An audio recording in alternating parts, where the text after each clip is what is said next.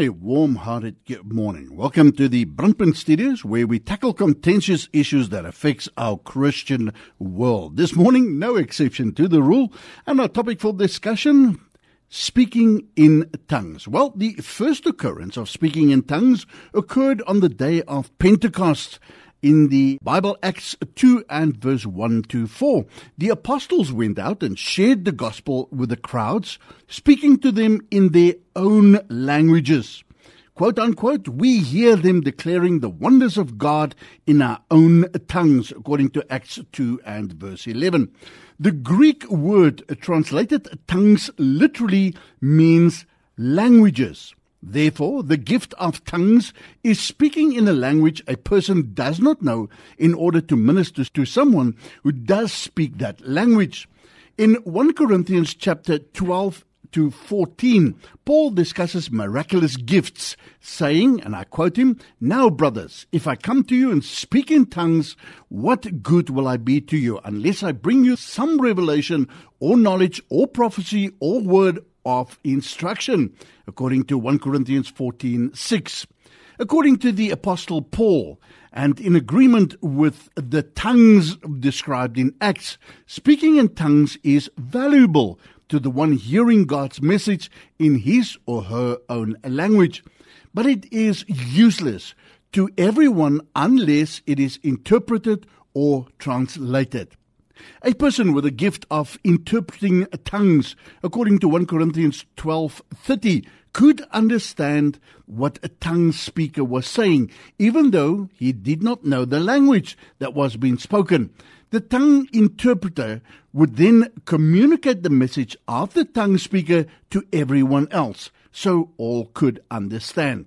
For this reason, anyone who speaks in tongues should pray that he may interpret what he says the Bible in 1 Corinthians 14:13. Paul's conclusion regarding tongues that were not interpreted is powerful. He says, "But in the church I would rather speak 5 intelligible words to instruct others than 10,000 words in a tongue." You'll find that scripture in 1 Corinthians 14:19. So the question that we look at today is the gift of tongues for today. Stay with us as we here at Brandpunt ask the hard questions that really matters and demands an answer. Don't go away, as we'll be back with our respondents right after this. Well, we're back with our respondents online as promised, and we invited Pastor Matt Viljoen. Matt, a warm-hearted good morning to you. However, for those who haven't met you, just in a nutshell, short background bio, please. Good morning, Wynand. Yes, I'm pastor of a small startup church in the east of Pretoria. We've been going for just over 3 years, and that is where I serve presently. Speaking on the topic of tongues, what is your understanding of the term speaking in tongues? It's always best and obviously the safest to refer back to Scripture to define the term tongues. The Bible uses 2 words in the original language that translates into the word tongue. And studying those 2 words makes clear that this refers to existing, understandable, and spoken languages. In the first part of Acts 2, we see 3 dynamics developing. That's the outpouring of the Holy Spirit, then the evaluation of what is happening there, and then Peter's explanation of what is happening there. That all happens in the first 22 verses of Acts 2. And remember, there's no real wind, it's only the sound of a wind. There's no real fire, it's only the appearance of tongues that look like fire. And then there are 15 languages spoken by the disciples, and the people around there understand those 15 languages, the ones that use that as their mother tongue. So in Acts 2 verse 4, we see the first word. It's the word glossa, Greek word glossa, that refers to the organ. It also refers to a human language, and this specific word, and that's why I mentioned the word, not to be fancy, but this specific word, glossa, we find more than 50 times in the New Testament. And it also refers to a spiritual gift to speak a language that you have not learned. That's the one word. The other word, and I'll mention the Greek word as well because it's easily understandable, is the word dialectos, meaning dialect. And that always refers to an existing and known language. So here we have two words that are used in Acts to refer to tongues, and they are connected to each other, and they both refer to spoken languages, and one refers then to a specific gift. So that is how I understand the term speaking in tongues. Matt, what then the Bible makes a reference of the tongues as a gift? What is your understanding? What does that mean when the Bible says tongues is a gift from God? Well, again, the Greek word glossa does contain the option of the spiritual gift given to someone to speak in a language that he has not learned before. Now, a gift is exactly that. It is something given to someone that he does not expect and that he does not earn. It is totally in the hands of the gift giver to decide when and to whom he will give this gift. Now, very important is that in 1 Corinthians 12, verse 30, it is made clear that not everybody receives this gift. It is not a common gift. Not everybody receives it. And earlier in 1 Corinthians 12, it makes clear when you have received this gift, it is in order to serve others. It is not for yourself. Are we allowed to ask for this gift? Yeah, you can surely ask for this gift, but you cannot claim that it should be given to you. And when you received something that you believe is this gift, it must be evaluated against Scripture. If you've just joined us, talking to Pastor Matt Viljoen about speaking in tongues. Matt, in 1 Corinthians 14, verse 22, the Bible talks about tongues as a sign to unbelievers. Why? What does that mean? Well, that verse, 1 Corinthians 14:22, is in agreement with Acts 2, verse 11, that states that the disciples used this gift to proclaim the mighty deeds of God. And based on the context of the book of Acts and Peter's sermon a few verses later in Acts 2, these mighty deeds refers to Christ's work and his resurrection and ascension.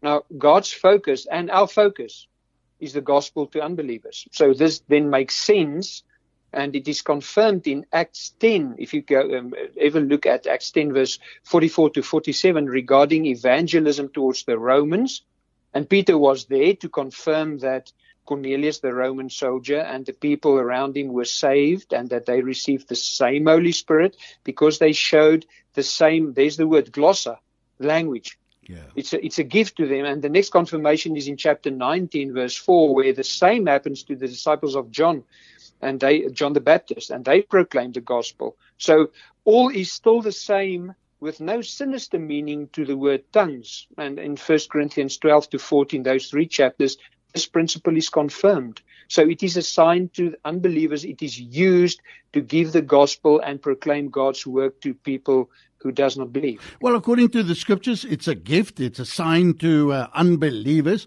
What would you then say is the purpose of speaking in tongues? Following from all this, the purpose is indicated by the previous passages as extending the gospel and the works of God. That is the purpose, as the Bible gives it to us. According to your knowledge and understanding, the scriptures, the Bible in front of you, did Jesus ever speak in tongues? Well, I'll answer it this way. He surely did. Dialects, primarily Aramaic, because that was the common language of the region where Jesus lived and worked in the first century. He would quite probably have been able to speak Greek because that was the international and the trade language. And he mostly quotes from the Greek translation of the Old Testament when he quotes the Bible, and then quite possibly Hebrew. And we read in John 19:17, it refers to the Hebrew language. And Jesus also spoke to Moses and Elijah on the mountain of transfiguration.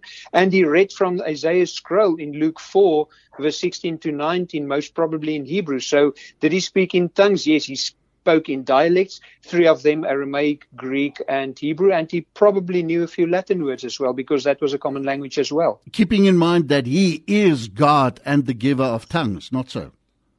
Sure, he is God and the giver of tongues. No question about that. Now, the reason we're doing this program is simply a lot of people saying, no, tongues is not meant for this modern day and age. It's something that only happened in the Bible. What is your take on it? Is the gift of tongues also meant for today? Well, the Bible nowhere states that it is not possible and it should not be done.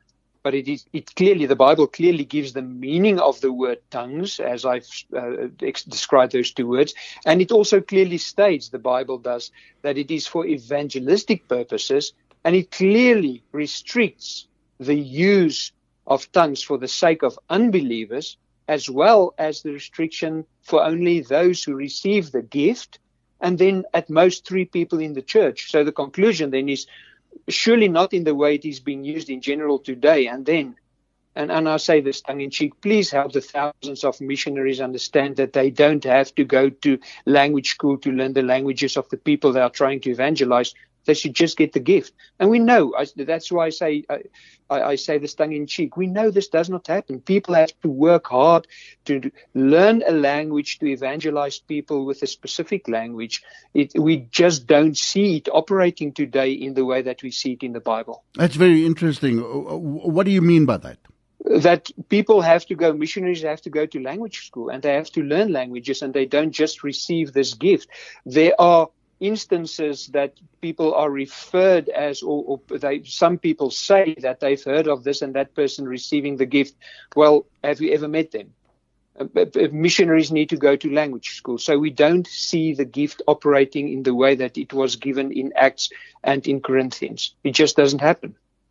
So Scriptures does not conclusively assert that the gift of speaking in tongues has ceased, or does it? Well, I'll refer to the previous answer. We don't see the evidence of that. All right. Scripture does not say it has ceased, but we don't see the evidence. And there's clear indication of Scripture that it is only used under restricted circumstances. Okay.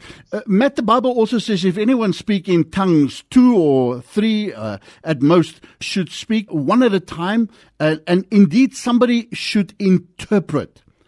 What if there's no interpreter? We get the answer to that one in verse 28 of 1 Corinthians 14. I'm going to read.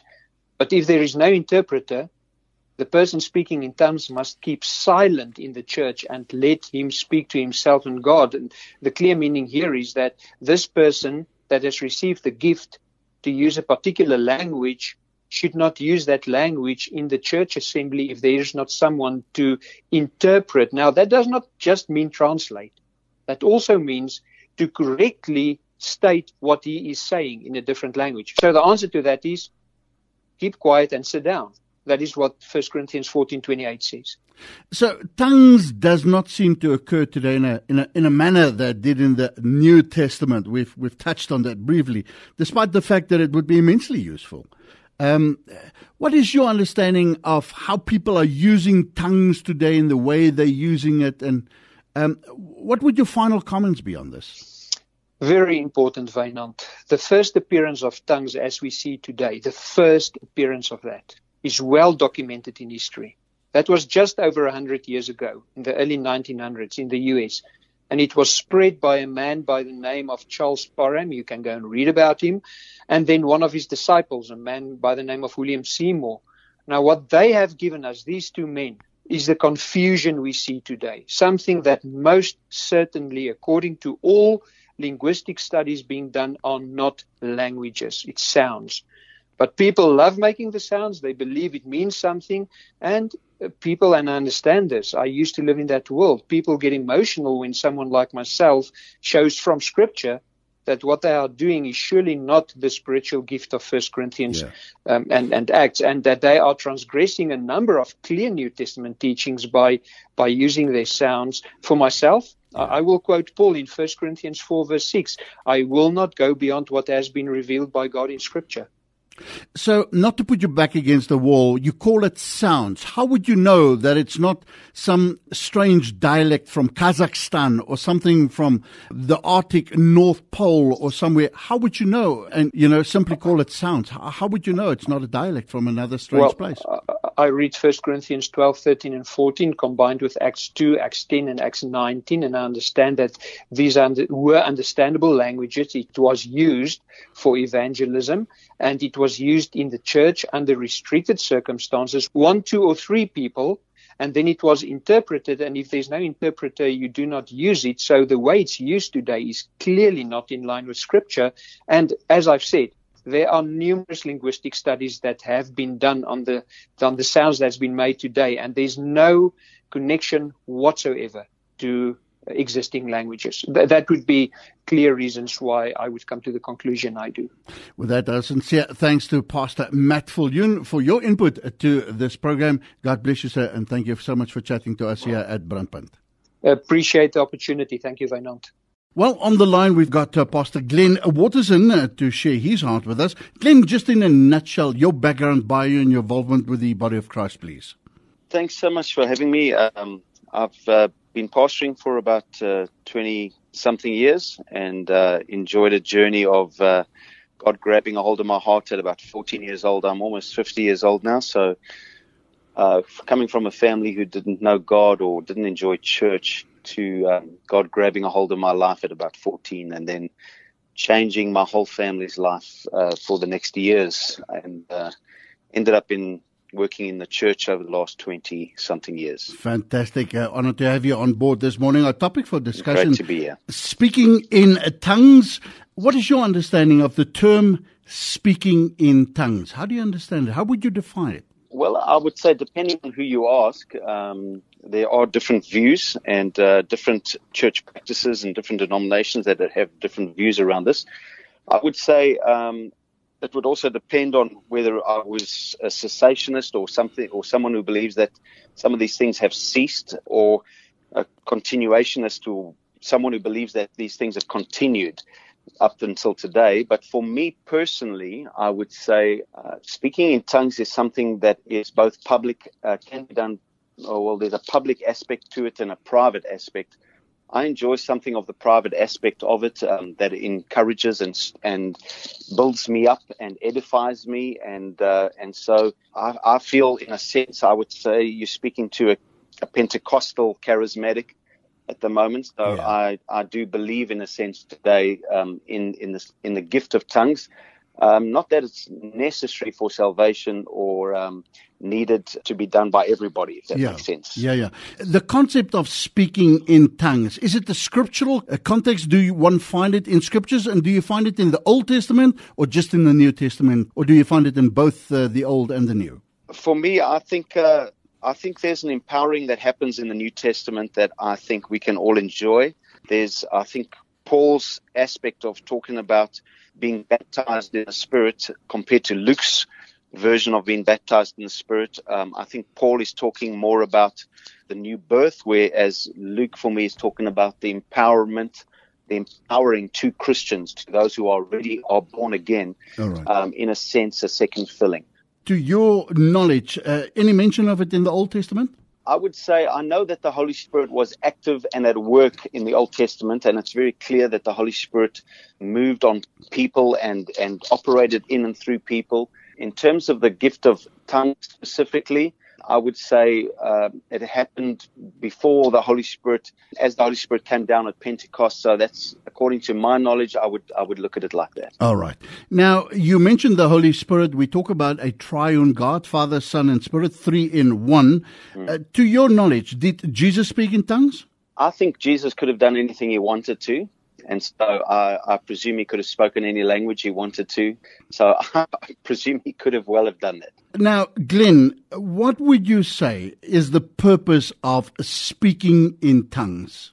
I would say, for me, I think it must be for the upbuilding of the church if it is a public moment. So for me, there needs to be interpretation. I don't think, if there's no interpretation for these things, then I would say it's not going to edify the body. So if there is a public aspect, I think there needs to be some sort of interpretation of it. And so it's interesting to see that it's not a translation, but an interpretation, which means the translation is for possibly an earthly tongue, but interpretation is needed for a heavenly language. And so there's also different types of tongues for me. There's an earthly tongue, which the scriptures speak about a lot in Acts And then there's also a heavenly tongue, and I think the heavenly tongue needs interpretation, earthly tongue needs translation. How would one know which is which? Paul has got a lot to say about it, and he says if there's no interpretation or layout of it, rather than not do it. But how would you know which is which? And also, I want to ask you about the Greek translate the word tongues as a language. You talk about a heavenly language. What is our understanding of these languages? Is it definitely a language that somewhere, somehow on earth, somebody can understand it, though you might not know what you're saying? And how would you then understand the term heavenly language? I mean, all I can say is that I think in terms of testimonies, there are testimonies of people that have been speaking in an unknown language to them, but somebody else has heard it as a known language, if that makes sense. So somebody could be, in a sense, speaking or they consider themselves speaking in a heavenly language, and somebody else hears it as a known language and says, "Gee, I could hear you speaking perfect Chinese," or when you were saying those things. And so I think it depends on what the Holy Spirit is doing. Sometimes I think he touches people's ears to hear a known language, and he's actually just touching people's tongues to speak in a language that is unknown to them. Glenn, hence the reason for today's program, the topic speaking in tongues. Some people believe it's just meant for scriptures, days gone by. Some reckon, no, it's still applicable to this very day. What is your take on it? I think the Pentecostals, for me, over the last 120 years or so, and especially in the charismatic move, I think people have really asked God for more of an experiential journey in their Christianity, not just doctrinal or a mental aspect. Sometimes they've done damage in the sense of they've run after the experiential so much that they've forgotten the doctrines of the faith. And so I think it's important for the Pentecostals and charismatics to at least still make sure that the doctrines are there as they really ask God for a continuous filling up of the Holy Spirit for power. I think it's good for us to ask for a fresh filling. I think the Puritans and Martin Lloyd-Jones's language was always Lord, give me a fresh filling today. I need a fresh filling today of your Holy Spirit for power today. And I love that language. I feel like I use it also for me, use it today. And I would encourage us to use that kind of language. Yeah. The Bible says if anyone speak in tongues, 2 or 3, the most should speak at a time. But if there's no interpretation, then they should rather keep quiet. What if there's no interpretation? Is it meant to be done in church amongst the body of Christ? However, the Bible talks about the sign to unbelievers. A bit of an enigma, isn't it? It's meant for in the body of Christ, but a sign to unbelievers. How do you understand that? And only to be done if there's definitely interpretation. I think for the believers, there's a public and private tongues for me, and I think it's good to know which ones those are. But I think when it's done in public, I think it is a sign for the unbelievers. Biblically, it explains that it's a sign for the unbelievers. I think there's many unbelievers sitting in our pews in the churches today.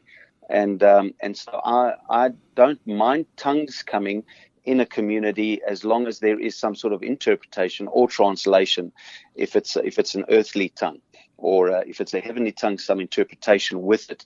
Otherwise, it doesn't help the community and itself, but it is definitely a sign for the unbelievers. Glenn, you made mention of it. Tongues does not seem to occur today in the manner that it did in the New Testament, despite the fact that it would be immensely useful. What would your message be to the body of Christ? Is it tongues, speaking in tongues, just a denominational thing, if I may use that respectfully, that word? What would your message be to the body of Christ with regards to the gift of tongues? I'd certainly encourage, obviously if you're a cessationist and you believe that some of the gifts of the Spirit have ceased today, then obviously there probably would not be too much of a desire to experience anything other than the new birth. And the Holy Spirit is still active for me in terms of regenerating and taking out a heart of stone and putting in a heart of flesh. The the Holy Spirit does that work, and the Holy Spirit inspires Scripture. So, as even if you're a cessationist and don't believe in the gifts of the continuation of the gifts of the Spirit, I think a cessation still gets to enjoy something of the relationship with God that they have. In my sense, I'm being probably a continuationist, the believing in the continuation of the gifts. I feel there's a real need for us to experience more of the Holy Spirit and experience more of God, but not at the expense of truth or the expense of the doctrines of the faith. And so I think there needs to be a healthy development in that, and that's why we need discipleship today. Just in closing, you made mention of a heavenly language in your inner room, speaking to our Heavenly Father in your tongue. What does it mean to you as a pastor, as an individual, most of all as a Christian, to address God in a heavenly tongue that your mind cannot understand? Yeah, I'm very grateful for. I think God did something in my life where I think I do make use of in a sense, I feel it's possibly a heavenly language. It's not something that I feel I should be. It's necessary to boast about or to do anything, but like that. But I want to express probably from my side, I'm extremely encouraged with the use of being able to pray in tongues or sing in the Spirit. I call it singing in the Spirit or praying in the Spirit, where there's for me a language that goes beyond my understanding. And so I enjoy that privately, probably more than I do publicly, unless I really feel that there's some sort of public need for it, or the Holy Spirit is encouraging me to do that publicly with hopefully the interpretation thereof. So for me, I would say it's been an incredible empowering journey for me, and I do want to encourage the body of Christ to ask the Holy Spirit and ask God for more than what they have, what we have for now. I think it's good that we desire these gifts, that we desire some more of the presence or the experiential presence of the Holy Spirit without us demanding it with an arrogance, but to humbly ask God for more of Him and for more of what He can do in and through us. It is as He wills. Everything it is as He wills, and it's for His glory anyway, not for our glory or for our ministries. It's for His ministry and His glory. So I would encourage every Christian to keep asking for a fresh, continuous infilling of the Spirit to empower them for ministry. So says Pastor Glenn Waterson on the topic of speaking in tongues and the gift thereof. Glenn, thank you so much for chatting to us here at Brunteman. Thank you so much for having me. Appreciate the time.